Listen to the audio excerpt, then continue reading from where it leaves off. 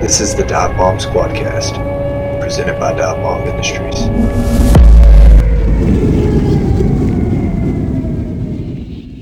What's up, guys and gals? Asher Tolliver back with another episode of the Dive Bomb Squadcast. Thank you for joining us. Today we are going to talk Waterfowl 101 and some of the most common questions and concerns we come across. I am joined by two guys that I believe will be perfect for this, both very experienced waterfowlers. They've both been great contributors to our Facebook group. These two are pretty straightforward. They're about as straightforward as you can possibly be, and that's exactly what I want for this conversation. So without further delay, I'm joined by Mr. Rusty Heron and Mr. Brett Hendricks. Guys, thanks for joining me. How's everything going? Great. Thanks for having us. Yeah, glad to be here.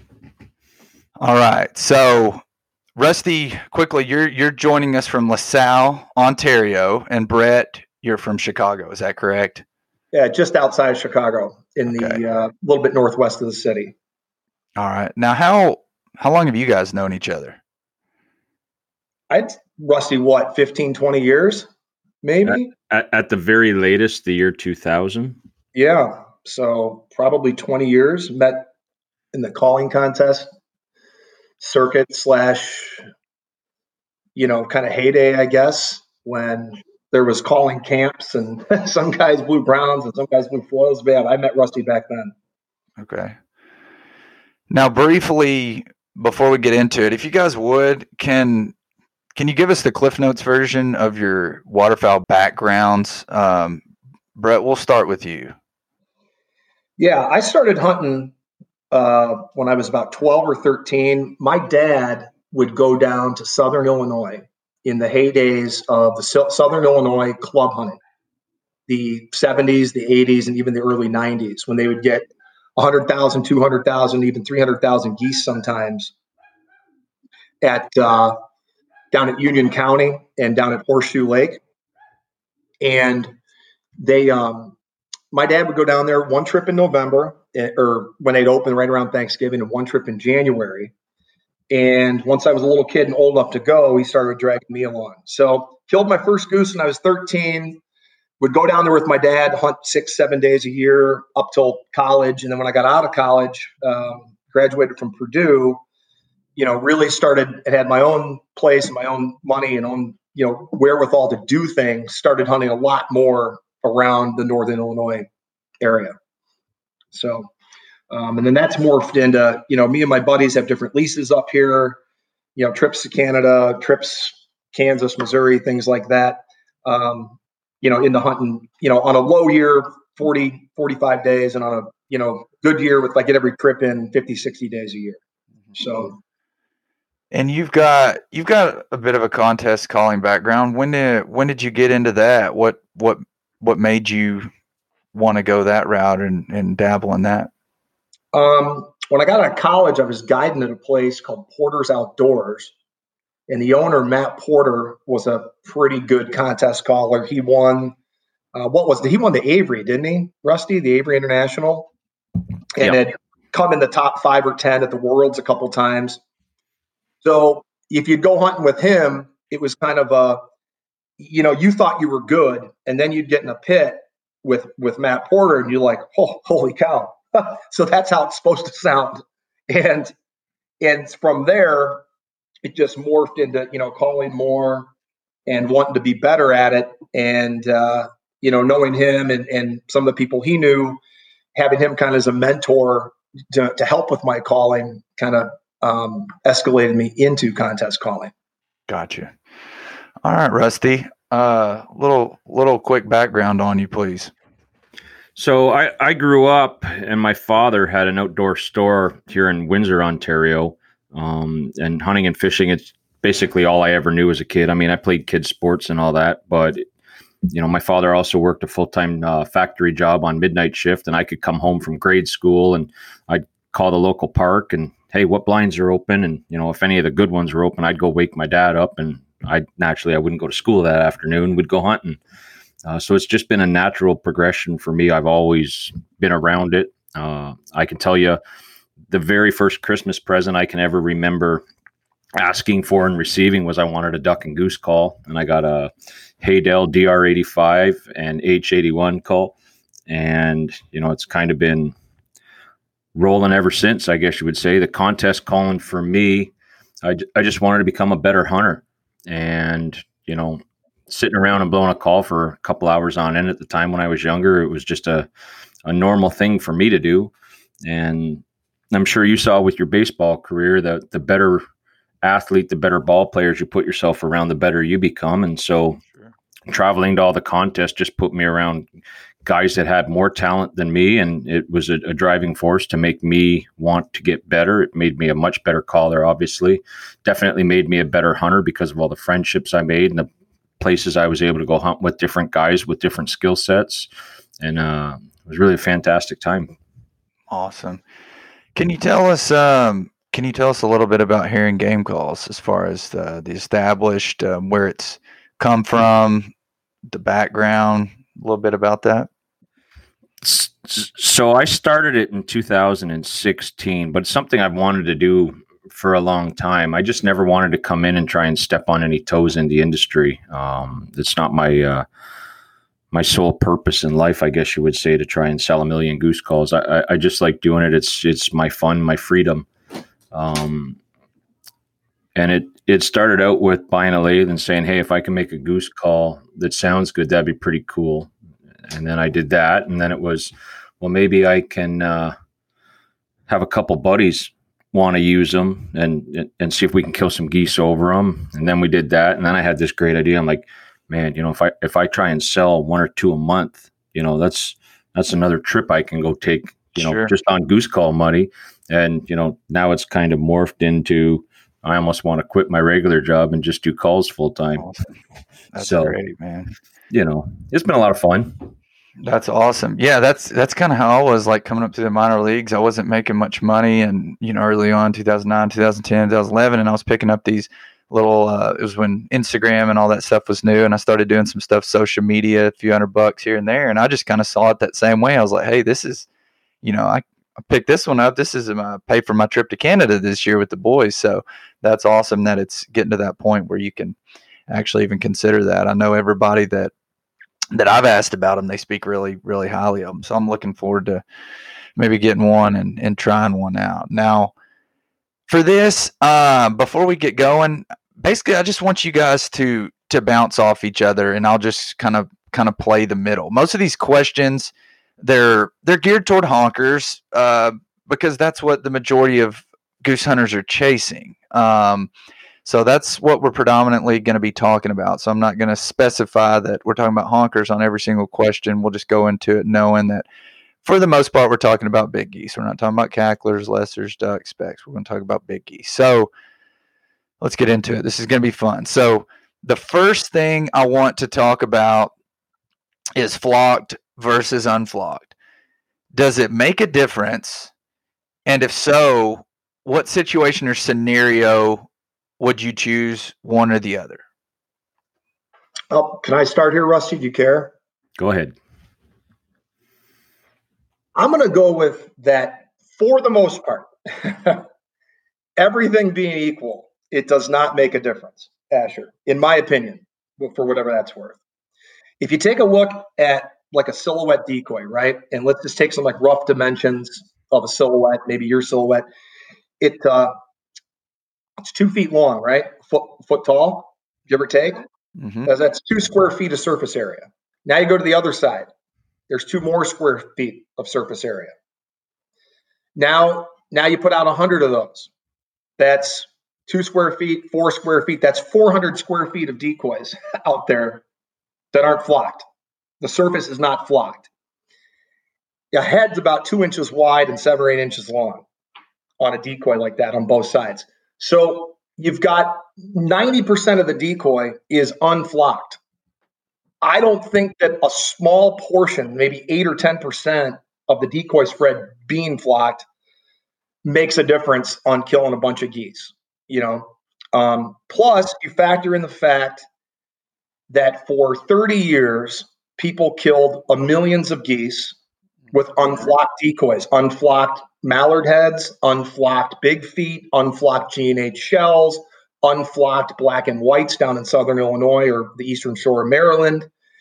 And given things have evolved a little bit and geese have gotten a little bit smarter and ducks too, but all things being equal, I just don't think that the small amount of flocking on a head can make that much difference. Maybe in the course of a season, if you hunted 20 times, maybe there's one bunch that doesn't catch a glare or something that doesn't freak them out. Maybe one bunch. I don't know what you think, Rusty. Maybe two bunches. It's hard to quantify because there's no way to measure it. Mm-hmm. Given the history of how many birds have been killed over unflocked decoys, and that then in the dive bomb realm, the head is the only portion that's flocked unless you're using those black and whites. That's a small portion of the decoy. And especially you got out 100, 200, 300 of them. There's huge amounts of square feet of decoy out there unflocked. So in my opinion, and I'll let Rusty finish up here, I don't think it makes that much difference. I don't think it makes that much of a difference on a silhouette. And I think that's what brings the whole conversation to light here. Brett, you get those hard frost days. You get them big full body spreads set early. And next thing you know, you're looking at 200 to 300 icicles come sunrise. That's where it makes a difference. But the best issue with silhouettes is you set 30 dozen in 10 minutes with 3 guys, and frost is no longer a thing. I definitely think it's a huge plus on the black and whites for that insane contrast you get. But on a standard V2, V2F Canada Goose silhouette, do I think it's the end all to be all? Honestly, no. I own the V2Fs. Simply because all my buddies that I hunt with here just have V2s. So it's really easy to tell mine from theirs when we're picking up at the end of the day.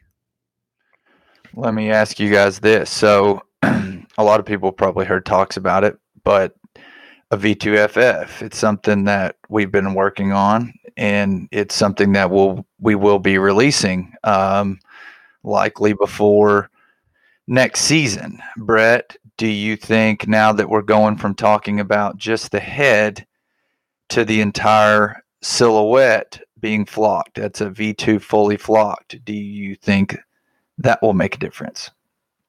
I think the biggest difference there, Asher, is in setting that then in the morning, you have absolutely nothing to worry about. You don't have to worry about, is this one set at an angle where it's going to catch a reflection? Mm-hmm. Am I tilting this down a little bit to send that little bit of shine or reflection downward so the geese don't see it? That completely then goes out the window because you've got everything's flocked. So who cares, right? So from an ease of use perspective, then you have absolutely nothing to worry about. I do think that they look warmer for what, that's my term for it. When you look out across a spread of decoys, it's fully flocked. They have that warmer, feathery look to them. Mm-hmm. Because they're absorbing that light, right? I mean, that's like I don't know the exact blend of the material, but it's a fabric or a synthetic blend that's absolutely, it's actually, absorbing some amount of light, right? Now, again, does it make a difference confidence-wise? Probably. You probably feel better about what's out there. It's not the shine on the decoys. You don't have to worry about how you set them. So in that situation, yeah, if you got a fully flocked one, I think then that's a big step up from just the head. But, with the question I see on the internet all the time on your forum is, what should I buy? What should I buy? I always bring it back to this, like something my dad used to say in life. Buy the best thing you can afford without going broke. Like if your budget is X, and X allows you to buy 15 dozen of the unflocked ones, but you can't afford 15 dozen of the fully flocked ones, get the ones that you can buy. Get the best one. Spend your money one time and get the best ones you can afford. But if your budget isn't at that level, and you just want to get into it, each of your buddies is going to buy 5 dozen of something, and the unflocked ones kind of fit where you're at money-wise, then go that route. It's not going to cost you geese or numbers of birds, at least in my opinion. So, Rusty, at the end of the day, you think that if somebody, goes the unflocked route, overflocked, kind of going back to what Brett said, you maybe you feel a little bit better, you feel a little bit more confident, but at the end of the day, more so maybe even at the end of the season, is the answer that it's not going to be a significant amount of more dead birds on the ground with either one? Well, if we're just going flocked head to non-flocked head, I don't see a significant difference. A V2FF, on the other hand, I see a very significant difference. And I can promise you that will be what I run next year, 150%. Because it eliminates any excuses. It eliminates, and I'm a hunter that's all about having the most amount of tools in the toolbox that you can possibly have. Sure. But the ability of that soft, warm look that a fully flocked decoy has, to me, by being able to do it in a silhouette, means that everybody can start driving a Toyota Prius or a Honda Prius with 4 bags in the back seat and kill geese anywhere. You won't need big shell spreads for the snow. You won't need big full body spreads. That the way it just absorbs that sunlight, it's, if you're a silhouette skeptic, there's nothing to be skeptical about anymore. Mm-hmm. Spread them out, pack them tight. When there's not going to be any shine, no matter what, there's nothing left to sit there and ponder, in my opinion. I've had plenty of people this year hunting over the V2Fs, and I'm sure you've heard it too, Asher. Oh, on the bright sunny days, I don't think it does anything to the geese. I think it just plays games with people's mindsets. Mm-hmm. And the more confident you can be, the better. So put a fully flocked silhouette decoy, one that is not going to give any wrong ray of shine, wrong light, attitude off of it. Your confidence goes up. If your confidence goes up, you've got a chance. If you start the morning with no confidence, you might as well have stayed home. I'm a firm believer in that. Brett, you got anything you want to add before we move on that? Just my last thought on it is, where I think that people overthink it, is they worry about that piece of it too much. And I think there's way bigger things to worry about in a hunt than are my heads flocked or are my decoys fully flocked. Like, obviously everyone always says location. Let's just say you have the location. Okay. Mm-hmm. That's moved to the side. You're in a spot where there's birds coming over and maybe they're coming in there. But then after that, there's so many things above flocking. Like, what's your hide look like? Where are you going to set them up in the field? How many are you going to use? What position are you going to put them in? Where are the birds coming from? How are you going to call? Well, how are you going to call if they don't finish? How are you going to move like, to me, there's 7 to 10 other things that I would worry about before I'd worry about what decoys I had. And I don't know about you, Rusty. I'd like your take on it. Would you feel handicapped at all if I stuck you and said, hey, there's 300 honkers coming into this field. It's a bean field in early, October in, Minnesota or Illinois or Wisconsin. Here's 15 dozen unflocked head or regular, V2 decoys. Would you feel handicapped with that? No, I'd almost think it's too many. I know, but that's my point is I don't think that you'd spend, 10 minutes at night talking about the flocking. I think you'd spend an hour in the field like, okay, where are we going to set? Sure. How are we going to put it out? Who's going to call? Because it's September, so we're not going to call a whole lot. So, who's going to call? Who's going to call the shot? If they're over here, are we going to shoot? There's a lot more things that go into the hunt.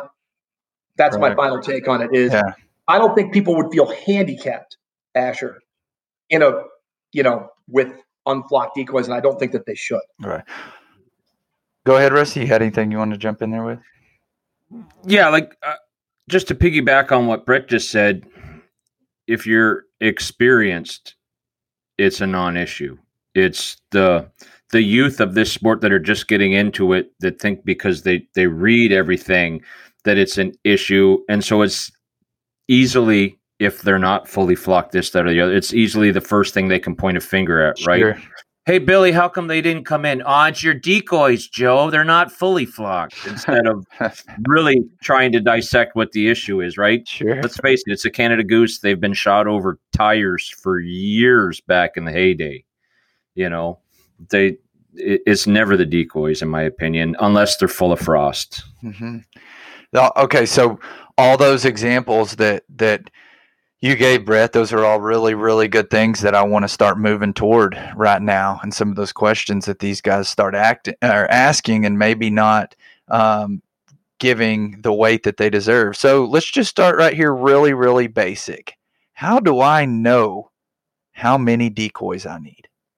Go ahead, Rusty. Experience. And that's the God's honest truth. I mean, it all boils down to how confident you feel in reading the birds.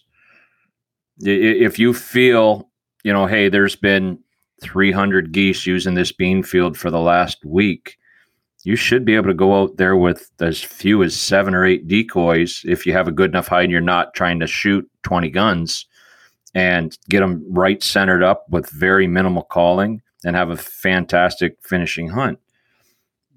But if it's 300 geese that are just trafficking over a field, well, you might want to take 20, 30 dozen out there because you're not going to get them all. And you're just trying to put on a scene of, hey, look, there's a new feed over here, right? Where you're going to be a lot more aggressive in your calling. It's so situational. It's honestly very, very hard to put a number on without absolutely being there. To me, I was going to say, the thing that I always think about is, in Asher, is, are you hunting an X field? ?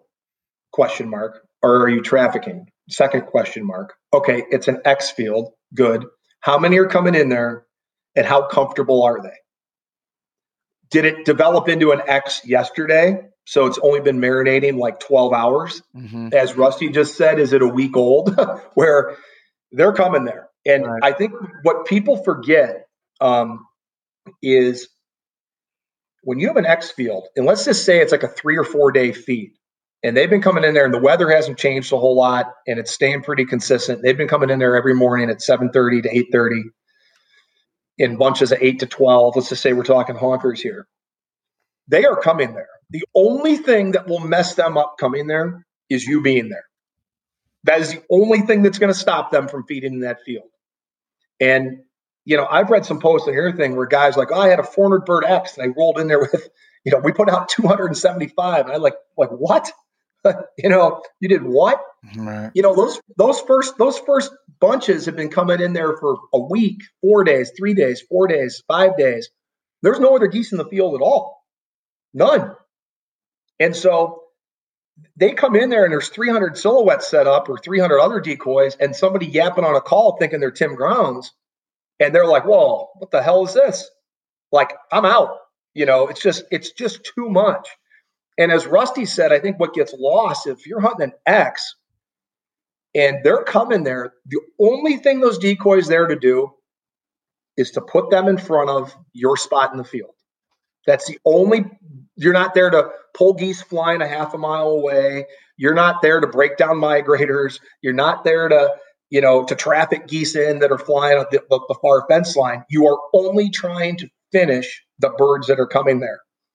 And Rusty said 7 or 8 decoys. I mean, I think like the right number there is like, if they're coming in there good, like what, Rusty, 2, 3 dozen? Tops, yep. And no calling. And if you want to call to make yourself feel good so you can tell your buddies you finished them, blow a cluck when they're 100 yards out, like blow one warm cluck as they're, as they start to talk and kind of set their wings and sink to the ground. Like if you want to feel good about yourself, so you're like, yeah, I stuck them right in the hole for everybody. All right, blow your 2 clucks when they're 100 yards out there, and then grab your gun. Just shut up the rest of the way. Like that's a 2 or 3 dozen decoy deal. Like, and exactly what you said, Rusty, if you got 300 geese going over your field and they're feeding half a mile up the road, well, you've got to shift the party. And you need to make it when they come over, hey, we shifted, you're late to the deal. There's 300 of us already eating down here, and you should probably get in here. And that's a whole different scenario than a hardcore X where they've been in there, they're comfy, they're getting fat and happy in there for 3 hours a day. Awesome. Oh, for sure. And I do think when you get on that traffic field, if you want to run 200 or 300 decoys, I think Brett will probably agree with me, really get some distance in those decoys. You don't want them all just real balled up. Mm-hmm. You're going to want to make it look like the party is everywhere in the field and there'll just be one center mass where the party's really happening. But just like when you're a youngster and you walk into the bar, you want to be having a good time the second you walk in that door, not just necessarily when you get up there to get that drink. I see so many people take these big wads of decoys and they just ball it all up in one little blob instead of running. Don't be scared to run a family group 200-300 yards downwind. Have enough confidence in your calling and your ability to make a main feed spot in there to where you can have the birds get really birdie when you're running traffic. So they're not just getting real birdie when they get right directly to your hide. If you can get them birdie 200-300 yards away from your hide, you'll have a lot easier time finishing them into your hide. Awesome. Talking about the hide, let's say we just got this monster that's built up. It's just a true X that's been building and building and building, like 2,000 birds in this field. I should be able to get away with just about anything, right? Is my hide really that important?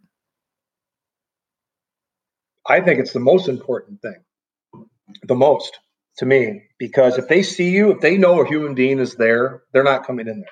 That's it. Like, I'm big about not just the hide.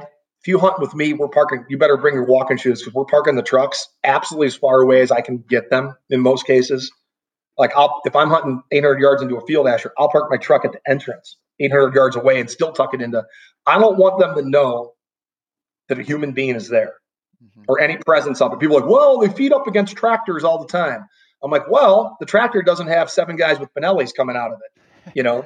So, well, people are like, well, they were right up against the road yesterday. Well, they didn't land against the road. They landed somewhere out in the middle and fed their way into that corner, you know, and it's like, well, you know, the trucks are behind us, or I'm getting a little off topic here, but to me, it's the number one piece, because you cannot kill them if they know you're there.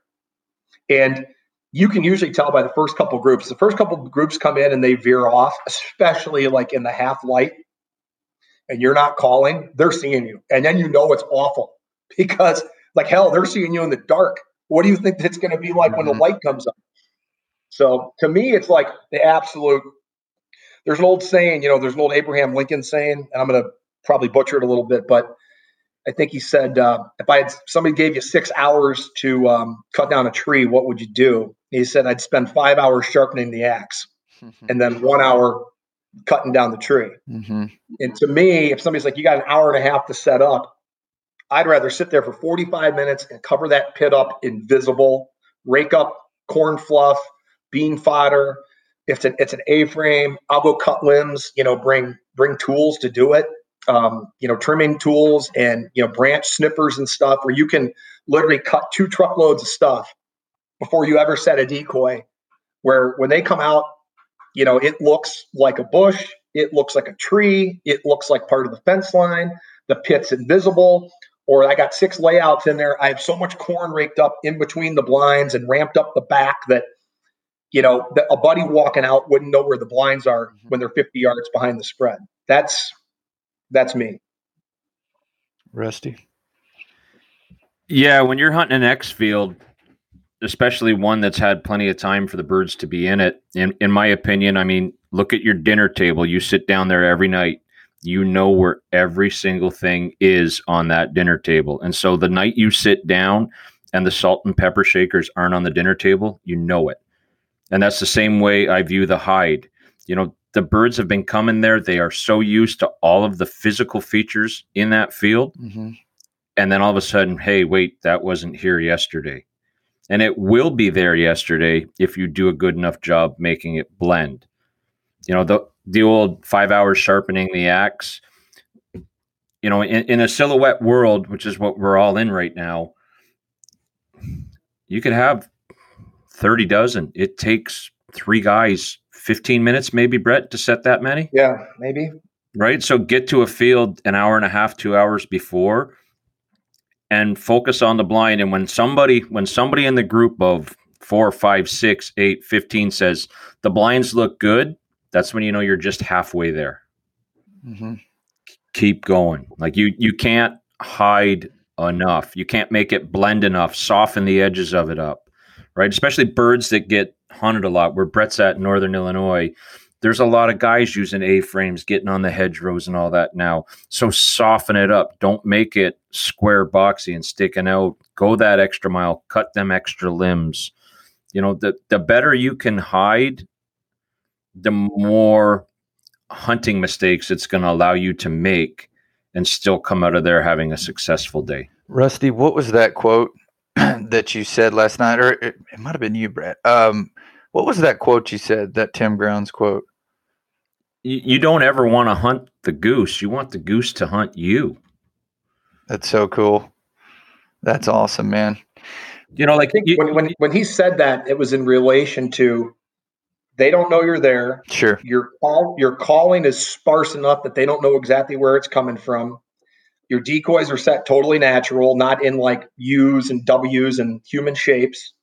And when they come across the field and you blow a couple of clucks and you're sitting there in a cornfield, they're going to be like, where in the hell did that come from? Oh, there's geese down there eating. Like, I want to go find where that call came from. Or a duck too, even in that, that case. Like, where did that lonesome hen just sound off from? Where is that? And when you are in a hide and you're just banging away on the call, they'll pin you. They know where it's coming from. They're not dumb. I mean, that bird, people forget. Like, they're like, why didn't those come in? How come I can't finish them? It's a wild animal. It's not a pen-raised pheasant hunt. That bird only has to worry about a couple things in his or her life. When am I going to eat? When am I going to have sex again? When am I going to mate? And how am I not going to get killed by a human or a coyote? Like, literally, that's their four things. Like, when am I going to eat? When am I going to mate? And how am I not going to get killed? And so these hides and things that, like, you see people put up, it's like, well, it's not my hide. It's funny. They never have a picture of it. No, it was perfect. Well, apparently it wasn't, because you didn't kill anything. So but to me, there's a segue to that. And Rusty, I'd like your take on it. Is I will forego the perfect position in the field to get a better hide. There might be a perfect ridge that they've been feeding on in a bean field or a cornfield or a barley field or something, but there's just no hide there. And you can be right where they want, and there's 500 big honkers coming in there, but if I set up right there, they're going to bust me. But wait a minute, I can set up 300 yards away and disappear. Mm-hmm. And then that might, Asher, it all starts to work together, like Rusty said, experience. Like, well, if I got to be 200-300 yards away, right from where they want to be, maybe it's not 24 decoys on that X. Maybe then it's like 4 or 5 dozen. Mm-hmm. To give them a little more pop, I got to pull them down this hill or That's pull a good point. Up this ridge. Like, then it starts to interplay together. Mm-hmm. Like, well, wait a minute. I'm not on spot A. I'm on spot B. They've been on spot A. It's still an X field. I got to pull them up this ridge. I got to pull them down this hill a little bit where I can perfectly hide. But that's a big thing I've always done is I will forego the most perfect spot in the field to get a better hide. Now, I won't go hunt in the shittiest spot in the field. Sure. It's got some big, shallow spot that's, real low, or the super top of a hill. And then there's maybe like a place I can put a blind up there and hide. Like, that's just not natural. But I'll pick the most natural spot in the field where I can get a perfect hide. That's a great point. I think that's so overlooked. So often our eyes get big. We even do it. We did it last week, trying to get set up on taking the birds over the hide. And I've done it before, said I'll never do it again. And I've found myself doing it. And there's some situations where particular birds or pockets of birds, you can do it, but we should have known better, and we did it anyway, and it didn't work out. And I think that's a great point, is really focusing on that hide to give yourself the best opportunity to decoy these birds. Now, let's talk about socks for a minute for big geese. Is there an acceptable time or situation where you can utilize socks for big geese? Are we talking a full-on sock spread? No. We're just talking about any time, whether you're mixing a dozen per 5 dozen, maybe one per 15 or 20 decoys. Is there a situation that you think they could help you, a certain wind or weather, or just socks and big geese? I know myself, I'm a fan, and I don't use a lot. If I'm running 10 dozen of any other decoy, 6 to 12 would be tops the amount I would want to run. I'm not saying you couldn't use more. I just know I have a lot of confidence in that. And when I like to do it is on a moderate wind day, not a crazy heavy wind day, but on a wind day where you're going to get some movement out of them. A lot of guys like to run those full bodies on the motion cones, and an issue I have with it is that you don't see a natural goose move that way. But the motion you get out of a sock on the left to right sway is a natural motion of a bird walking. And so what I like to do is I like to set a group that if I'm one of the geese in the air flying, I'm going to concentrate on that group as a group that just landed. And then I've got a decision to make. Do I want to jump over them to get to the feed, or do I want to land right in behind them? And where I like to deploy the socks is put a few of them in front of that group that I've depicted to make look like it just come in. And so they can see that there's geese ahead of that group that are already on the haul-it mode to get into the feed. And I've had a lot of success doing that. And I honestly can attribute it to the socks, because I've had plenty of days where we didn't set the socks for half the morning and then set them. And it's not going to make a difference in whether you kill geese, but it will make a difference in being able to control where you finish the goose per se. So I'm a fan. And Rusty, I was going to say, I can't remember the name of them. There was some old, do you remember those brown socks that, what the hell was the name of that company? That they'd sway back and forth. They didn't have a backbone. You had to have like perfect wind. It had to be like 8 to 18 miles an hour to fill them up. Wasn't it North? I think it was Northwind. Northwind. And they had the ones with the wings. Yeah, I didn't like the ones. I had some of those as a kid. The regular waddlers, and we always had, this is going back 20 years of Porter's, but I mean, we used to kill 2,000 geese a year there, big honkers a year and every year. And we always had, like you said, about 6 to 8 of those Northwinds in every pit, and you'd put them out in little bunches or 2 or 3 over here waddling. And on the right wind, like an 8 to 20, and they'd fill up with wind and they'd waddle. And man, like you'd walk away from that spread and like you'd be 100 yards away, and you couldn't, if you took your eyes off, you're like, wait a minute, did 2 just land out there? Are they walking in, or are those the Northwinds? Like you couldn't tell. And so I think, like, I like that number that you put out there, like, hey, you get the right wind, like a 7 to 15, 7 to 20, where they're not bouncing and they're just waddling a little bit and moving, in little pods of 2 or 3, I mean, maybe a dozen total, kind of spaced out, 2 over here, 3 over there. It adds realism, and how can that can't possibly hurt you? I want to talk about 2 things. I've got 2 questions. These are just very briefly. We're going to get away from more of the Waterfowl 101 question. Well, I guess technically these are kind of Waterfowl 101, and from 2 guys that's been around for a minute. I got 2 questions that are not really set up questions, but they're more etiquette type of questions. Who gets the band? Group hunting, who gets the band? And we're not talking about a solo coming off the end and somebody crunches it and they go out and get it and there's a band on it. We're talking about, 6 to 10 guys. You maybe have a group of 15, 20 come in. Maybe you rain out 10, 12. Who gets the band? Whose field is it? Who did all the work? Who did all the work? So we're not drawn. We're not putting a feather in a shell.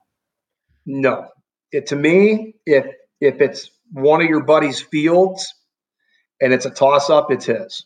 If it's a person that found the feed and got the permission from the farmer, it's his. If it's the person that owns the War Eagle that's got the 150 on it, he's got the $30,000 boat, and he motored you all back in there to that duck hole, and you killed a wad of ducks, and there's a banded mallard in there, that's going to the guy who put in the work or has the most invested, to me, in that hunt. There's no flipping coins. I love it. Yeah. To me, there'd only be one exception. If there's a youngster out there, get them hooked on this sport. that band goes right there. That's awesome. Keep that in mind, guys. It's just because you're there, just because you pulled the trigger, guest of a guest, set that one aside. Give the person the band that deserves it, the person that put the work in. Keep that in mind. We see that all the time. I'll see guys didn't have anything to do with it, and they're wanting to draw out of the hat. Do the right thing. It's not that big a deal. It's a piece of aluminum, but at the end of the day, it is a nice little, token for somebody that gets guys on a good hunt, and they put a good shoot together because of the work that somebody else put in, or the financial investment, and that's just a small little reward to say thank you. So be the guy that, heck, even if you maybe if you did think you shoot it, man, pick that thing up and take it straight to him where there's not even a question. Say, here you go, man. Thank him. Yeah, thank you for that. I'd like, if you've got more of that. Maybe you've got somebody got the permission, or it's somebody's spot or their lease, but the other guy brought his trailer, and he's the guy that brought the 50 dozen decoys and the 3 panel blinds to make it all work. Maybe those 2 guys go into the sure. Just on a group steel curtain shoot, that's what we all call, when everybody just group shoots. I just call it the steel curtain. 9 guns come up, boom, boom, boom, boom, boom, boom. Right. 8 birds fall. Nobody knows who the hell killed what, really, And you find a band out there that's either going to the field owner, as you said, the person that's got the biggest investment in that hunt, or maybe the couple of guys that it's the spot or their equipment. Maybe they draw for it, but to go into a general, let's flip 9, or maybe you're cool with that, which is fine. But to me, it, like you said, just pick it up and walk it to that guy. What's something you can do to guarantee you'll never be invited back? You're a guest. What are some things you can do? This is for some of these new guys. They might not even know better. But what's something you can do to guarantee that these guys, the guys that ran the show or ran the hunt, are like, nah, like that guy ain't coming back?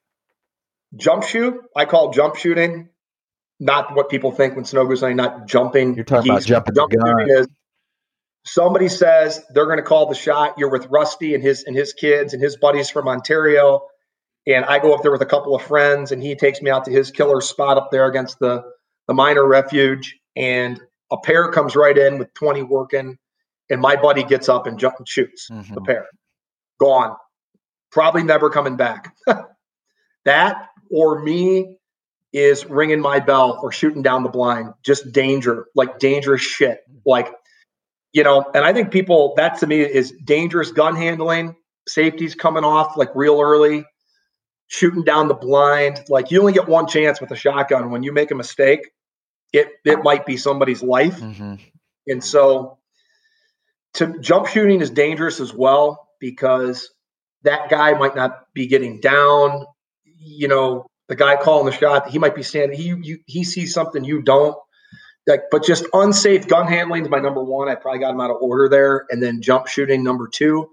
And don't be the guy that shows up for the hunt and then has got to leave at 8:30 or 9 o'clock to take your kids to soccer. Like, if you can't stick it out, and if you are that guy, you better do a lot prior to the hunt. You better bring coffee, 2 dozen Dunkin' Donuts. You better kiss some ass going into that hunt. Like, hey guys, I'm leaving early, but I'll do, I brought coffee for everybody. I got donuts for everyone, and I'll get you guys on the next time. But those are my 3: unsafe gun handling, shooting out of turn or shooting down the blind, and then being late. What about you? And Brett? Being late and not helping clean up. Rusty? Yeah, all of the above from Brett. And then a huge one with me at the end of the hunt. Don't be like, hey, you want my birds, man? No, I don't want your birds. I want the birds I shot, and that's it. Like if you're going to come shoot them, you better be willing to see it all the way through, take your birds, clean them, do something productive with them. I don't like that. But really the gun safety is huge. I can handle people getting excited and jumping a shot every now and then. I'm to the point, and I know Brett's there too, where if we don't shoot at every group that comes in, it's not the end of the world. Right. It's just the fact that if you're an invited guest, you kind of just, You're an invited guest. Be that guest. Don't be that guy, right? And if you happen to have a Wallace Steel hunt where there's 3 or 4 or 5 or 6 guys shooting, don't be that guy every time that looks down the line and goes, "I got 3." Because you didn't. You really didn't. I'm going to respectfully disagree with you there. You do that with me, I'm going to congratulate and say, "Good job, you're done." Yeah, no, for sure. Yeah, exactly. Put those three in front of you. Yeah, put those 3 in front of you. You're awesome shooting there, Tom Knapp. Awesome shooting. You're done. You're tagged out. You're the best. Thank you. Yeah, I'm big on that. What Brett's calling jumping the gun early. I've got times I've taken people in the woods, and I've seen people kind of like you said, Rusty. You have 2 or 3, they do it, they commit on the trees, but they've got 40 or 50 on their heels, and it's a first timer in the woods, and they're just you got a pair of greenheads dancing around your barrel. I've seen guys shoot, and it's like, hey, you let them know, like, hey, man. Everybody wants to shoot just as badly as you. Like this isn't your show. Like everybody here wants to pull the trigger, and we've organized this hunt for a person to call the shot. That way we can all maximize on opportunity. So yeah, people jump the gun, they get excited, first timer. Okay. But if it becomes an issue where it's just pure selfishness, somebody trying to, get ahead of others, it's like, okay, that's where you draw the line.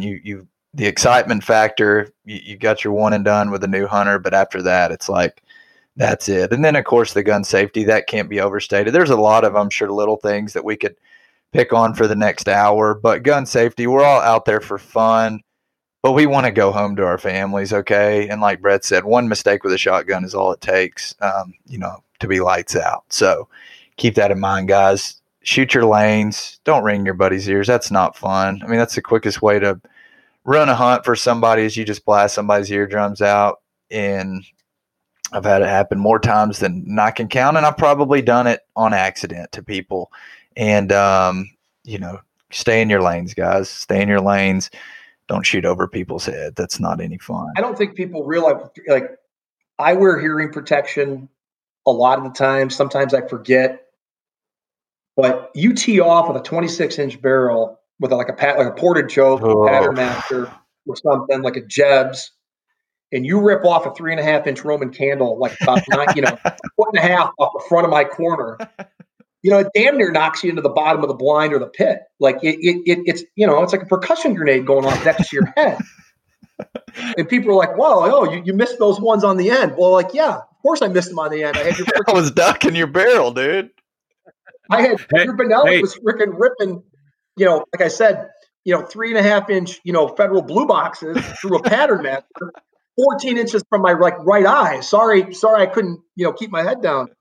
But hey, I'm in on the band draw. Yeah, I'm in on the band draw. Oh man, that's when you get rid of the band draw, you get rid of a lot of that too. Like that, nothing drives me crazier than when you see the younger generation, and not that the older generation isn't guilty of it, but you'll see 5, 6, 8 guys hunting together, and 2 birds come in, and you hear kill them, and it's and then bang, bang. Whatever kid actually just picks the gun up and relaxes and doesn't try and race the other guy. The birds fall on like the 12th and 13th shot, right? Like, just get rid of that. When a pair comes in and you're hunting with more than 2 guys, 3 guys, just okay. Brett on the left, Asher on the right, go. And if they miss, who cares? Yeah, it's something to laugh about for the rest of the day. It's not very often you talk about that time you killed 87. You talk about the time that friggin' 5 dumped right in the hole and Asher come up and went whiff, whiff, whiff. That's what you talk about, right. The misses. That's right. So. Yeah, but I'm sure you get it probably even worse than anybody as far as, everybody wanting to say they shot their gun because being next to a freaking, a minor side, it's like everybody knows that every goose that comes in, there's a chance that, they could have a Jack Miner band on them. So everybody's just wanting to jump the gun, boom, jump, okay, kill them, boom, boom, boom, boom, boom, boom. Oh, well, I shot. Oh, okay, there's a band in there. All right, well, I won in the draw. Well, if it's Rusty's field, how about we let Rusty have the band? If he decides he wants to give the band to a first timer or somebody else, I think that's the way it needs to go. So, well, yeah, I've got another story on that one. Rusty and I were hunting together up in Winnipeg 2 years ago. There's a thing that goes on up there. It's called the Stony Mountain Goose Shoot. We need to get Asher to that. Yeah, and that's what it is it's a one-day goose hunting contest. They scout all the fields. You have a team of 3 guys, and it's who can put together the heaviest bag. It's kind of like a bass tournament. The heaviest bag. Yeah, the heaviest 12. The problem is up there is there's a gazillion honkers. Getting your limit's not the question. Mm-hmm. But there's lessers and real lessers, not cacklers, not Pacific Northwest, cacklers, but like what I call true lessers, the 5-6 pounders, right. just everywhere, and they're dumber than hammers. And you're in these scouted fields, then there's 40, 50 fields, and it's all up around about 20, 30 miles north of Winnipeg. And most of them are pretty solid X fields that they save for like a week. And you're trying to kill this heavy bag, and you got these lessers mixed in. So it's kind of a game of, do we shoot these? Do we not shoot these? Do we shoot these honkers? But also up there is the prison where they banned all the rivet bands. And if you go up there, it's a sight to see. There's a prison with big like lakes in the front of it and high fences. And there's Rusty, how many rivet bands do they do there a year? Is it like 400 or 500, something like that? It's a lot. All those guys that you see killing rivets in Rochester, that they're all coming out of Stony Mountain. Yeah. And so there's this Stony Mountain prison, and Asher, you talk about guys shooting for minor bands. Well, our buddies were even up there like losing their minds because, like Jason Scott and these are like, they're trying to shoot everything. Like, I think I saw a rivet. Like, not even banded, you clown. Anyway, it's that sounds when you're next to those spots, like Rusty's spot there at the minor refuge, or maybe you're up there north of Winnipeg up against that Stony Mountain area where there is a very good chance of like killing a rivet band. Mm-hmm. It's funny, like people's kind of rules, they just kind of go out the window. So, free for all. That sounds fun, man. All right, let's get back on track. Do I need flyers? Like, if I do, how many do I need, and how do I use them the right way? Well, if you're snow goose hunting and the wind's right, you need about 10 to 20, I'd probably say. If you're Canada goose hunting, there's a great place for them, at least in my opinion. That's either in your truck or tucked in the weeds. But I just don't have much luck finishing big geese that come in usually slow and usually low with a bunch of garbage in your hole, so to speak, or where I don't really make kill holes. I always like to have a couple of decoys loosely spread out about where I want to shoot them. I think geese like to land other geese. I'm not a believer in kill holes, quote unquote. But Rusty, I don't know about you. I don't like a bunch of crap out there, and that could be flyers, that could be robos on full-size poles, that could be motion decoys of any sort. I don't want anything like within 20 yards of where that spot is where I really want to shoot them. What about a mechanical one that you can shut off? Maybe if you're hunting outside of the spread and you got one of those that's got the remote on it and you can, kind of use it like a flag. Lucky Duck makes a pretty good one. Their newest one, mm-hmm. That one with the remote. Yeah. And you see Sean Stahl using it a lot, like in his videos.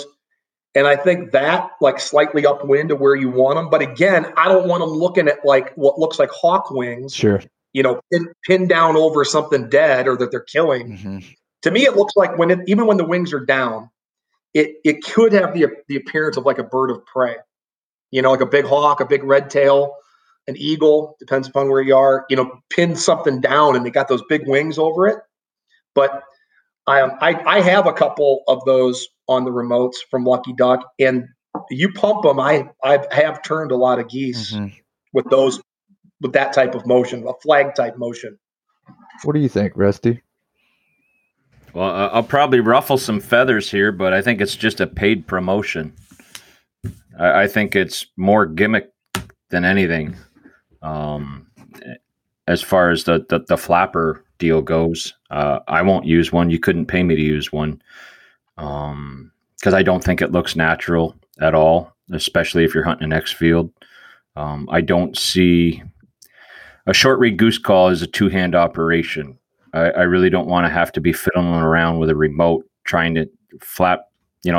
I use a flag a lot differently than a lot of people use a flag. I'm very situational, and to me, a flag is like one of the best tricks in my bag. It's one of the best things I have, but it has a split second interval for time when it needs to be used and run, and I don't want to be sitting there juggling with a remote while I'm screaming and yelling at geese trying to make this thing flap once or twice, because once I get the reaction I want out of a bird with it, I'm done with it. So that's just my take on it. I think those flyers, I am not a proponent of wanting them anywhere near my decoy spread where I'm hunting. But let's just say you're in a big field, 200, 300, 400 acres, and the sweet spot where they've all been for 4 days is 800 yards down the way, but you can't get on it because, like we talked earlier, there's no good hide there. That's where you take, if it's a Canada feed, you take 3 snow goose decoys and 2 or 3 Canada flyers and put them right on that spot. So the birds get there and then they're like, that just doesn't look so right, and then they slide over to you with a little bit of calling and a decoy spread and they go, that looks much better. What about, but Rusty, I want to say one thing. Yeah. If you're in a pit or you're in layout blinds that are well hidden, I do think that a pole kite has a lot of value, particularly. Okay, pole kite's not a flyer. That's a whole other beast. Because, and I'm getting off topic there. So let's just say we've settled that the flyers are no-go on big geese, and I'm sure there's somebody that killed a 10-man in Saskatchewan over them. Or I'm sure there's somebody in Oklahoma somewhere that killed. One day they killed 120 lessers over them. And that's great. I just don't think consistently that they're going to help you. And I think that they will consistently hurt you. That'd be my net. But now a flag that you have full control over, or especially a pole kite. I really like those old Randy Bart's, the 2-man with the two on it that go 20 feet up. One's at 20 feet and one's at like 15. You stick that thing up out of a pit or raise that up off the ground and get it moving. And birds are going down a tree line, and you get one guy calling and that thing pumping down over the decoys. I've killed hundreds of geese in pits, hundreds doing that, and turned geese that people, I think a goose can see farther than he can hear. That's just my opinion, killing thousands of them, is they can see further than you can call. And they're flying a fence line against the wind 800 yards away. I don't care if you're Tim Grounds or Fred Zink or Sean Stahl. You're not going to reach those geese with whatever call you've got. But 2 guys on a pole kite and 2 giant black flags 20 feet off the ground, they can see that. And if they're looking for a place to go, and then you've got 300 silhouettes out, and you've got those flags going, and you get them coming your way, you can move some geese and break some geese off of lines with pole kites and flags. I'm just not a fan of flyers. Mm-hmm. Let's do a little rapid fire question time really fast. How about that? We're gonna mix it up really, really quick. Brett, what's the best goose call ever made? Grounds half-breed, probably. And I say that he was the innovator. He was the one that helped develop it. He's the first one that mastered it, which to me is the biggest thing, is how in the hell, when one never existed, did somebody know how to blow one? And what could really come out of it? Mm-hmm. So you get a half-breed, you can kill Canada geese, you can kill lesser geese, you can kill snow geese, you can use it, you can call cranes with it, you can kill crows. That is probably the number one killing tool ever made. Rusty? In my opinion. No argument here. I'm the first one to admit I make my own line of calls, and I'm also the first one to tell everybody out there, if you don't have a Tim Grounds half-breed on your lanyard, you don't have all the tools you need to be successful every day. That call has its very own unique short read sound. It is unique to itself. There isn't another short read on the market that comes even remotely close to the tone you get from that call. And I'm talking the one with the original half-breed guts, not with the Triple Crowns. No disrespect to anybody in the grounds camp over that. But that original half-breed with the original guts, if you don't have one on your lanyard, you don't have all the tools you need. There are days when that call kills them when no other short-reeded call will. It's just got like this high-pitched, tinny, weird. It's not weird. Tone. It's not a goose sound. It just kills them. No, it does kill them. Like that to me, yeah. Short answer, that's the best one ever made. Have guys perfected it and made calls that sound richer and better? Like, yeah, the Grounds G overhaul or Rusty's calls, Saunders, the traffics and stuff. I mean, those are all, you can't go wrong, but number one ever made that's the half-breed. All right, I'm sure I already know the answer to this. Rusty, who's the most influential goose hunter of all time? Oh, it has to be Tim. Who's the second most influential goose hunter of all time? For me, it'd be Mr. Sean Mann. That's funny. I was going to say that too, because Russ or Asher, you guys being in the silhouette business, I mean, Sean Mann was running all silhouettes 25 years ago, when Real Geese came out. OG, man. Big time. And by the way, if you can blow a flute, a Sean Mann Eastern Shoreman is the sickest flute. If you can get that down, you've got, again, it's kind of like that half-breed. You've got sounds that nobody else can do. Who's third? Can you think of somebody third, or do you think most of the rest are kind of lumped together below that? I'd say the most influential was probably Art Ladoff from Bigfoot. Okay. Right? Changed the game. He changed, that was like Rusty, what was it? Early 80s, 82, 83, original Bigfoots. That changed the game that way. I mean, from an influential, like, I don't know if, I'm sure by this point in time, full bodies would have evolved, but that was somebody had to do it first. That's right. Right.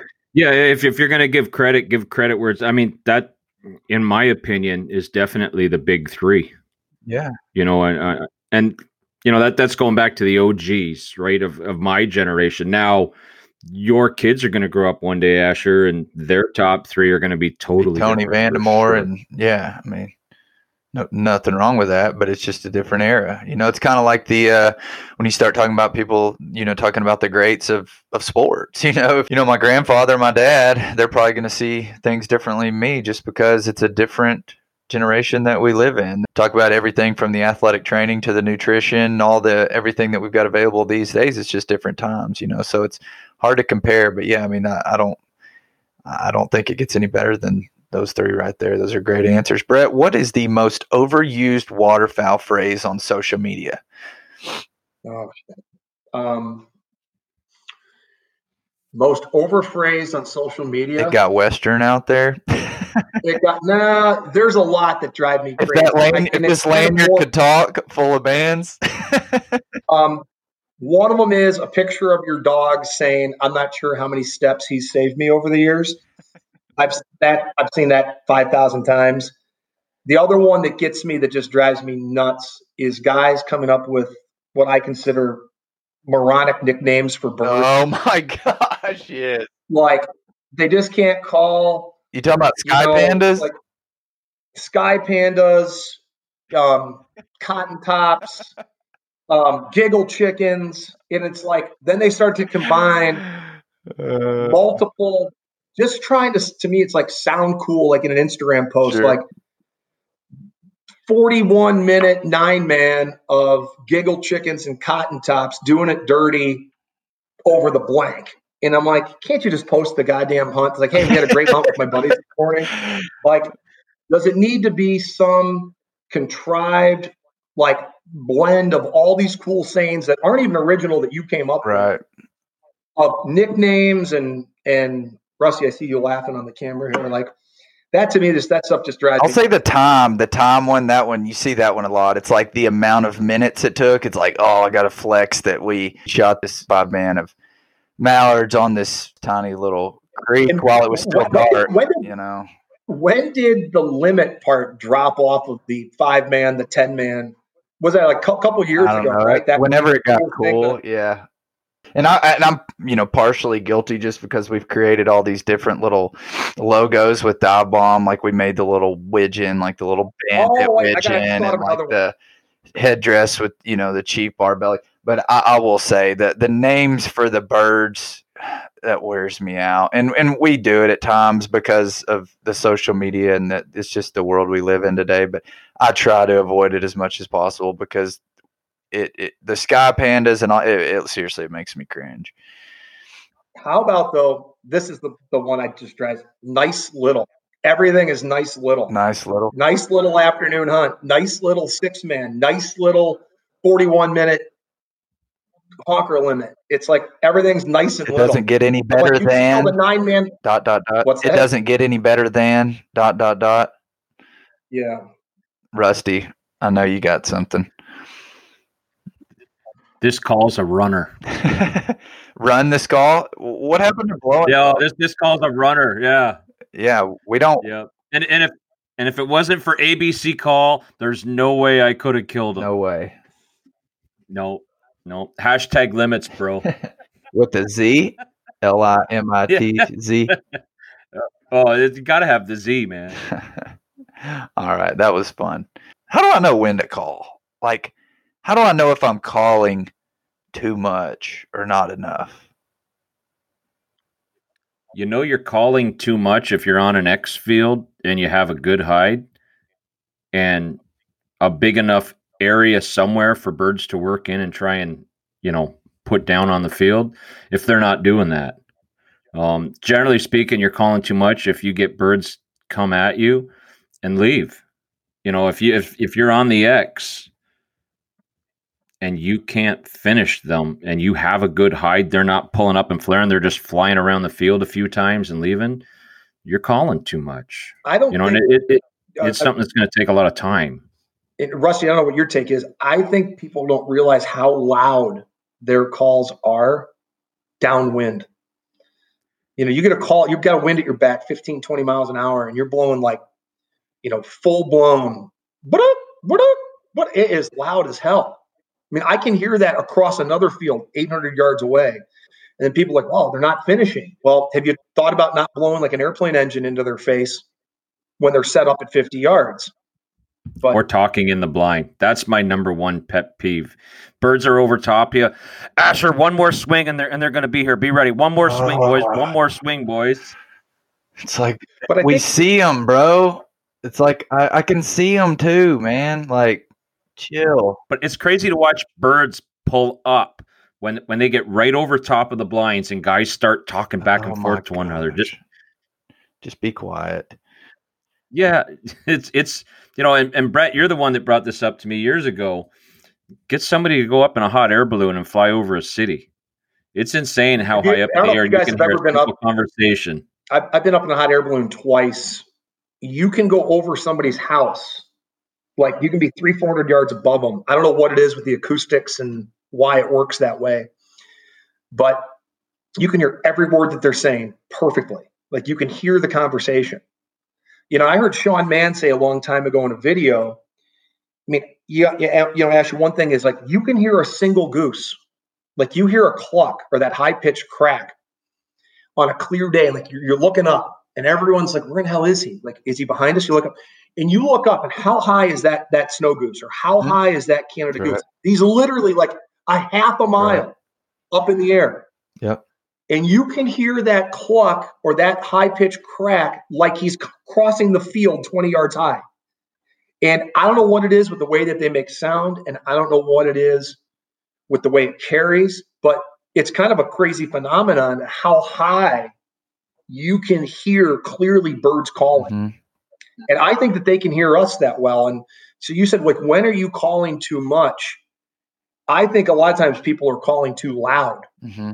In addition to calling too much, they don't know how loud that they're calling. The best bunches of geese that I shoot every year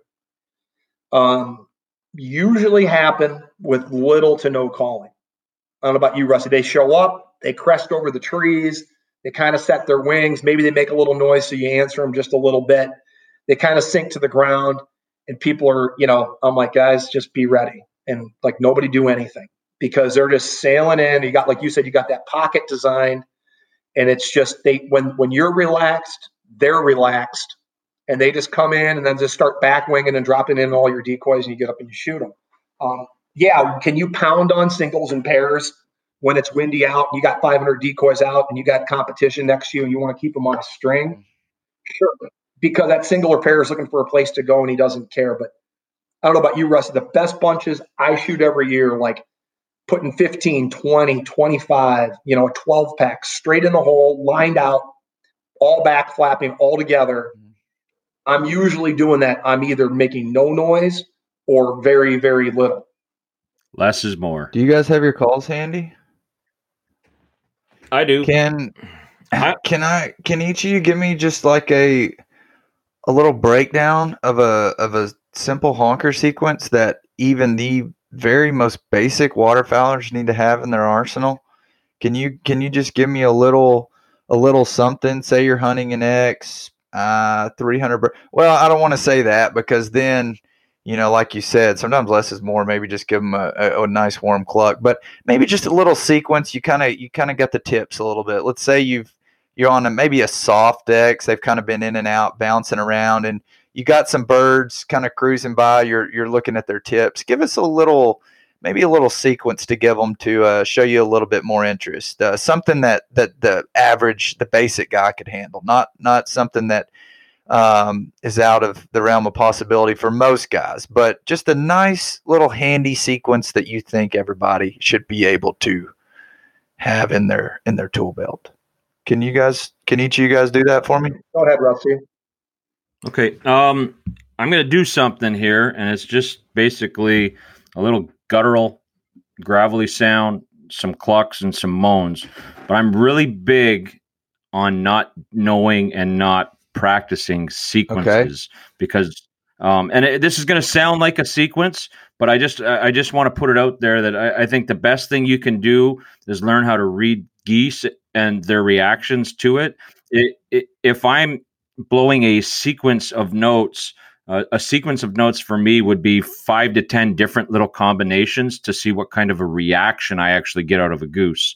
If I blow a spit note at a goose and I get a positive reaction out of that goose, I will keep blowing that one particular note until I get a negative reaction from that bird, even if it means blowing a spit note right into the kill hole. If I pick up the goose call and just go, and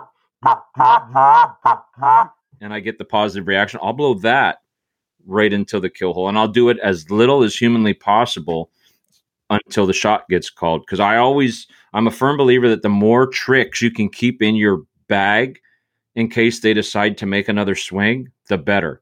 The individual, the hunters that exhaust all their tricks on the first go round don't have anything to throw at them when they don't just do it, right? You don't walk into a bar, see the hottest girl in the bar, walk over and give up your entire A game right off the hop. You spend the whole night working up to it. And to me, goose hunting's the same way. But let's just say we see some geese. We're in a soft X, but there's definitely some traffic over the field. So the geese are flying. They're coming at us on a bit of an angle. I'm not going to start anything, crazy speed wise. I'm just going to try and throw some different notes out there to see what kind of a reaction I get. And it'd be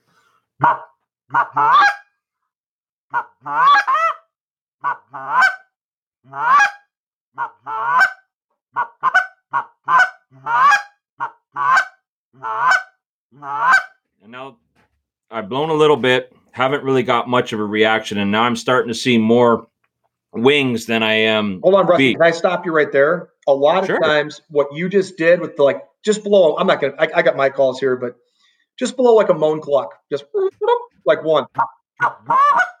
Do another one. A lot of times right there, that's what I'll blow. They're just crossing the field on that angle. And I'll just blow a moan cluck at them or two. And I'll just see what they'll do. And a lot of times I don't think that they see the decoys right or at the bat. They're cutting across that field. They're 300-400 yards away. I don't know what the hell they're looking at.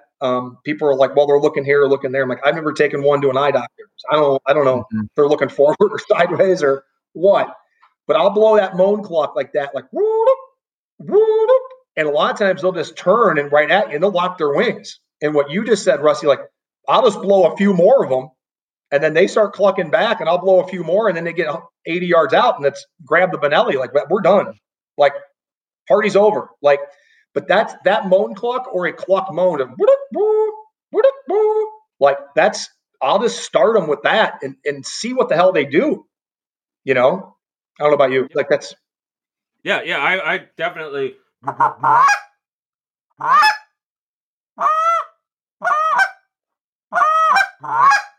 I usually would start with something along those lines, and if I get zero reaction out of that, I'll go to a spit note.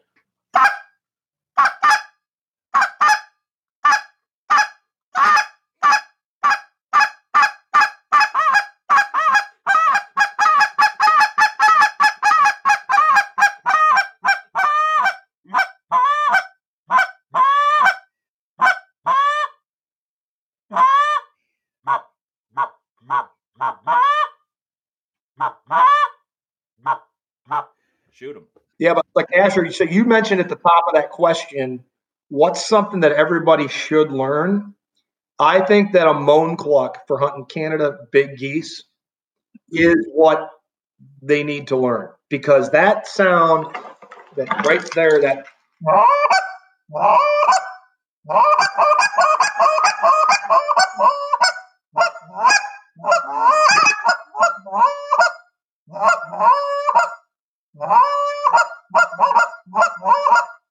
What's the best way for somebody to learn that right there? Bad Grammar, was that Scott Trinan, the Bad Grammar video, or Stahl's got that one. What's that one called? That Honker Talk. Those two DVDs. Or there's a zillion videos on YouTube. Or you can just learn that you got to learn everything to me in scale, right? Nobody picks a call up and go, and you got to understand that it takes a while. It's like throwing a 90-mile-an-hour pitch. Maybe not everybody and their brother has it in their arm, but with proper technique, more so would have a good pitch than a bad pitch. But it takes practice, right? And the big thing is control.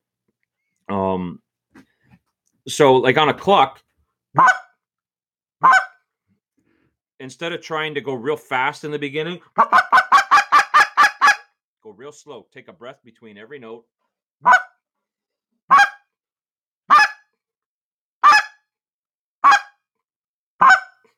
There's 3 different clucks. It's just changing my air pressures a little bit, and try and expand your vocabulary in that cluck. When you get to where you have good call control, because that's vital, you'll have 5 different air pressurized clucks. So you'll have 5 different clucks. Hey, Rusty, can I say something on that too? Yeah. That to me is like super important. As she's like, well, what can an average person learn to perfect? I would perfect, like Rusty just said, your cluck. Can you blow it warm where it sounds calm and relaxed, like it's just a honker standing there and he goes, whoop, just rolls out a nice warm, he's not alarmed. Can you do it high pitched, like where it's got a lot of crack? Because if you can do those two right there, now you have a double cluck, because it's just warm, then high.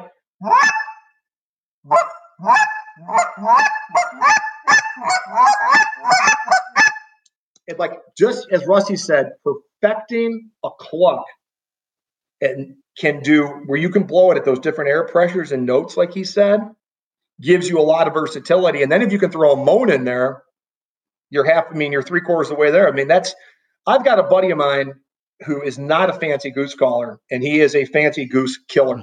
That guy, if he's one of those guys, if they're killable, he's killing them. I'm talking about Boyd, Rusty. And yeah. He can't blow the fanciest stuff in the world. Probably wouldn't make the first cut in the novice contest. But if a goose crosses his field, there's a 99% chance it's getting killed. And that's just because he can do basic stuff perfectly on demand. You don't have to be a world champion. You don't got to be a phenomenal goose caller that can rip with insane speed to be a very, very successful goose hunter. In my opinion, not on big geese, particularly. I've hunted Wisconsin, Illinois, all the provinces in Canada for big honkers. No. Now lessers, that's a different game. That's like a yodel. You hear those guys just screaming at them. Noise, yeah. But even lessers, you don't need to be. Even lessers, can you just do a quick yodel?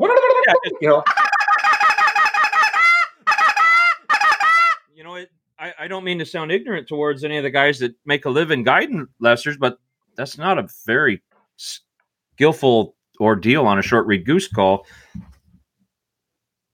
Learn how to master the simple things. In this day and age, Asher, I mean, you travel all around North America hunting. I'm pretty sure, by and large, you're probably usually hunting with 3 to 5 guys, bare minimum, every time you're out small hunting, one, right? yeah. But so if you can do a cluck, and the guy beside you can do a higher cluck, as long as you learn not to step on top of each other, and then if the third guy down the road can do a moan,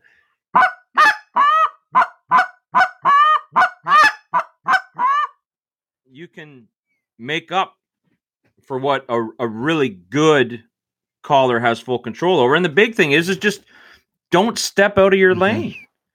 If you can't control the call, slow down. Just stick to what you're good at. Brett, let's just do real simple stuff. Brett, pick your call up and just start moaning. I'll let you get a moan going, and I'll get a rhythm for it, and then I'll just start throwing some random clucks in. And this is just two guys doing the most rudimentary stuff ever on a goose call.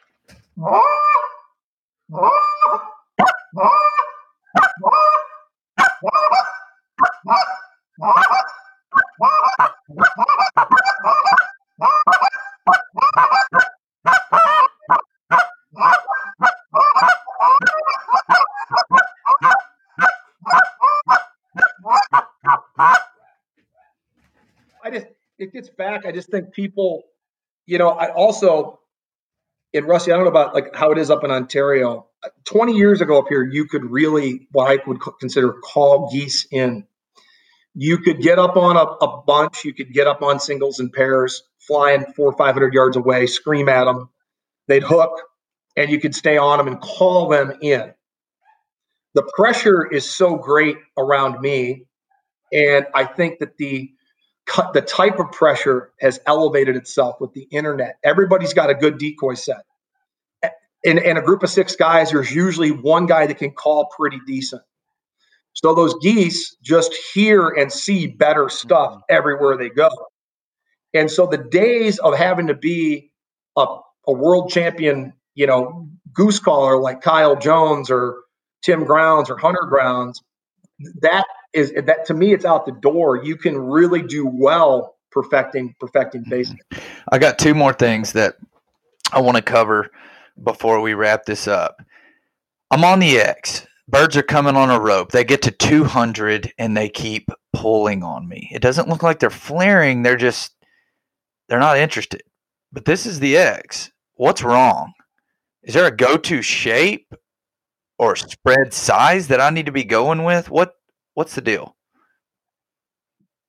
It's me, and I'm not going to get long-winded on this. It's either your hide or it's your decoys, or it's 3 things. Sorry.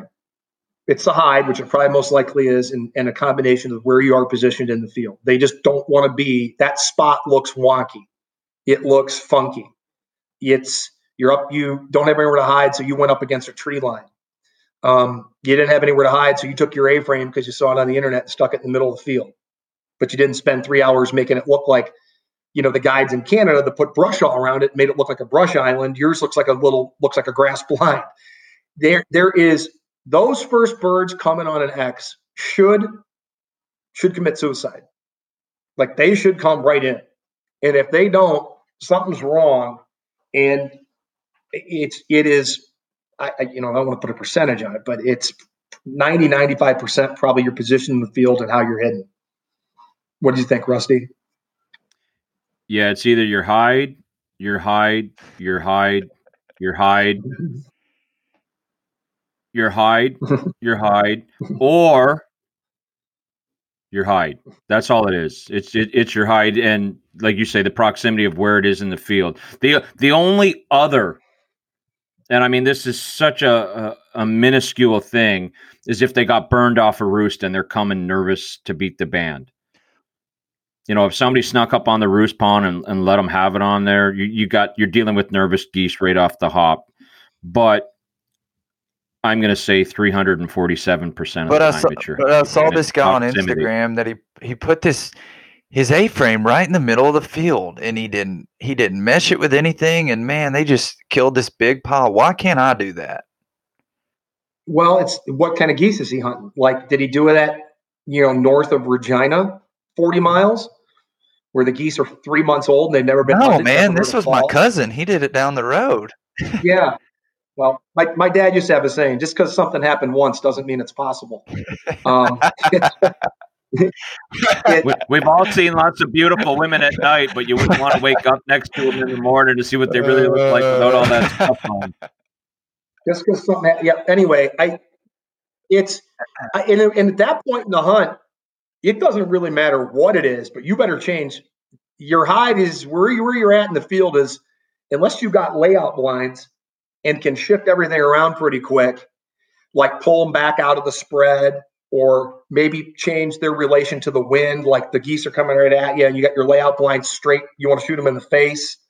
And like, wow, they're busting me. Oh, I'm going to run some decoys down long and pull my layouts out to the side 10 yards. Like, unless you can make a significant change like that, you're probably going to watch them do that for the next hour. The other thing I think people do that's a mistake is with that, while they're veering off, especially those first few bunches, like they should just be done. And it's probably, hunts to me generally don't get better as time goes on. They get worse. and as you burn through the bunches, the early bunches that should be dead, it's going to get tougher and tougher. So you better change what you can. Maybe you've got it set up to shoot them right in front of this gap you've got in a fence line. And you've got the kill hole, your kill hole, whatever, 15 yards. Maybe you need to push it out to 30 real quick and be happy with that. Like, be happy with them finishing at 30 yards. Maybe you need to move the decoys off to the side and say, hey, we're all right-handed shots. We can shoot 15 yards left. Let's put the kill hole 15 yards left of this blind. We're going to leave it since it's an A-frame. We already dressed it up. And we're just going to have to shoot them off center. Like, you got to do something because it isn't going to improve magically. Yeah, but Instagram and YouTube and everything tells me if I don't shoot them backpedaling, at 10 yards with their feet dragging the ground, that's not acceptable. Is it okay to go out there and not shoot them every single group on a tee and they land right where I drew it up on, in my head? Well, you better be okay with it. If you want to be consistent, you better be okay with it. I mean, who shoots them perfect every day? Oh, that was funny how you could hear a pin drop right there for a millisecond. I think one thing that just got touched on, right? Camera angles can change a lot of things, right? What you see on TV isn't necessarily how it really goes down. When you see birds dying in the kill hole on TV, you're like, man, those guys in those A-frames, they never shoot them past 15 yards. You know how many times that kill hole in an A-frame on a hedgerow or on a bad spot to hide, that kill hole is 35 to almost 40 yards. It happens a lot. And it's no disrespect to the individuals that have to do it. If I know I have a terrible hide, and Brett, we talked about this the other night, you and I, it's not very often when you're hunting a bunch of A-frames together that you're shooting them in a kill hole 10 to 15 yards out. It's not most like of the time, your decoys are pushed out a little bit to try and keep that opinion of a flock of geese off that hedgerow, right? Well, and you're not, like Asher said, you see it on TV, they're finishing right in. Well, hunting an 8-man, concealed comfort pit in the middle of a 300-acre cornfield that they can't see. Yeah, you're going to stick a lot of geese and especially a lot of ducks right on top of you. But you move to a hedgerow, to me, it's all evolved. Like 20 years ago, you get out in the middle with those, you look at the original Final Approach videos, and they weren't even putting cover on those damn things. They were taking layout blinds and just putting them in the middle of fields with 60 Bigfoots and just butchering every bird that came across the field. Then you had to put cover on them. Then you had to move them to the side. Then they quit working. Then A-frames came out, and then we started shooting them out of especially when Zink rolled out that A-frame, 5-6 years ago. I mean, you could shoot the hell out of them out of those. And then now that's evolved. And now I'm seeing it like it is up here. I've got some leases we can't put pits in, where we're shooting them out of A-frames for years, 2, 3 and panel blinds. And this year it's just been really tough to get them in good. And now I'm planning to hunt Friday, Saturday, and Sundays. We got snow coming, and I think it's going to be pretty good. But we're out there. I got a buddy. We're getting like 8, 9 layout blinds ready to hunt the middle of a cornfield and get them fully camoed up, because it's just, the wind is even perfect. I've got a hedgerow. I can put the wind right at my back at 15 to 20 miles an hour, but I don't have confidence in shooting them close out of the A-frames anymore up here. Basically, guys, the point that I'm trying to drive home by asking these guys these questions is see what you want, believe what you want. If you're a purist and you want to bird watch and think you're going to shoot them all at 15 yards all day, then be my guest. But if you're a waterfowl hunter and you're going out there to get birds within an acceptable decoying range, sometimes they don't do it exactly the way you draw it up. Kind of like Brett was saying, I'm not necessarily a kill hole. There might be multiple kill zones that I want them to go or expect them to go, and maybe only the 3 guys on the left side of the blind are going to get to shoot. That's okay. If they don't all come in tits up, all 20 of them, it's okay. Like, it's not, you're not a poor waterfowl hunter. Sometimes adjustments need to be made. If you need to side shoot them, a lot of guys, they get upset.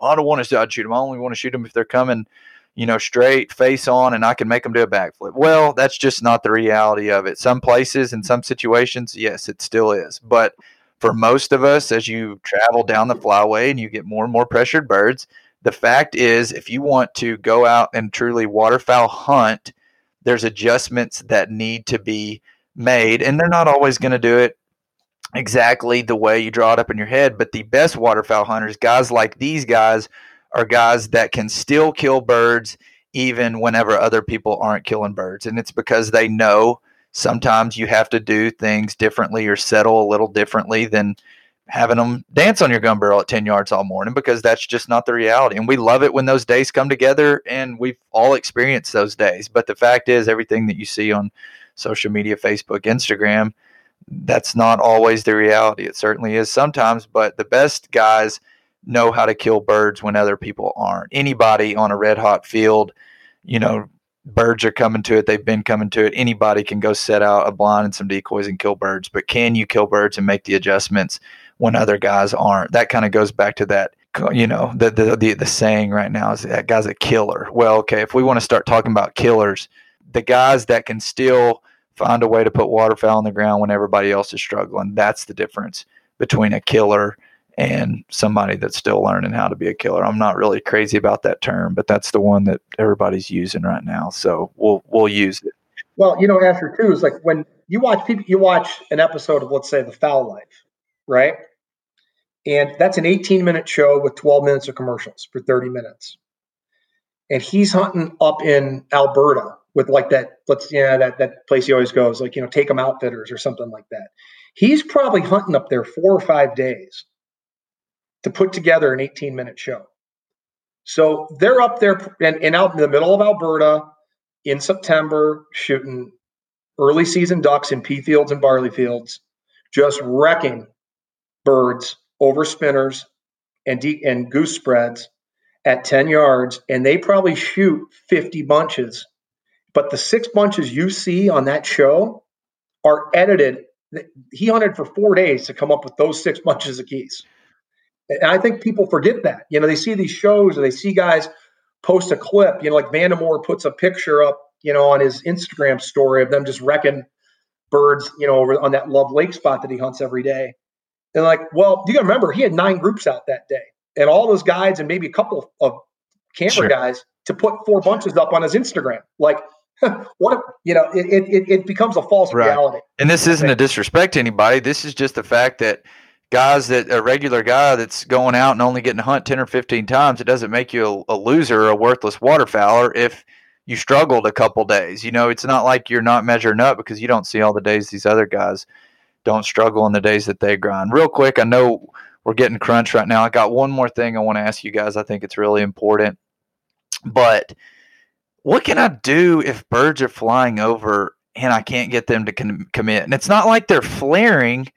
It's just like they don't seem to be where I'm set up. I really, I don't think it's my height. It's just like they're not interested. Is this one of those days where you just chalk it up and say, this is not where they want to be today? Is there something I can do differently with my decoys?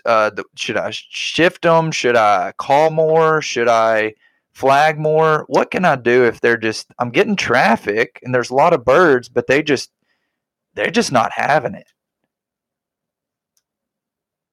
Go ahead, Rusty. It's such a loaded question, but I'll try and touch on it. Pull every trick out of your bag one at a time, and don't stop until you find the one that works. And yeah, is there an opportunity that you may come out of there empty-handed? Absolutely, but you might also learn something. The first thing I would do if I'm hunting in a field that's got lots of traffic, regardless of whether it's migrating traffic, just random traffic, or traffic that are going into a baited refuge, is spread my decoys out huge. If I'm in 100 acres, I'm going to have decoys on 100 acres. Even if I only am running 10 or 15 or 20 dozen, I'm going to have decoys everywhere so that when the geese approach the field, it's a party everywhere. It's right back to the bar scene. As soon as you walk through the door, it's a party. And I'm going to try and get them interested in the field before I even ever have to blow a note. That's my sole take on it. If I'm hunting a big group, 9, 12, 15 guys, we're going to split up. And we're going to try and draw the birds into one spot in the field.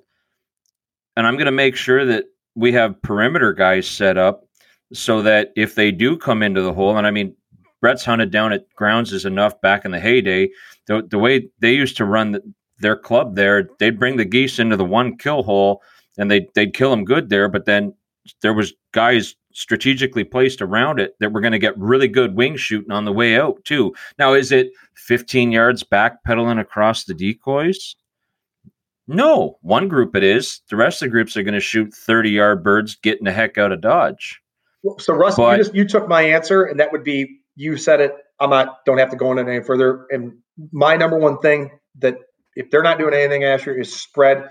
We used to call it going coast to coast.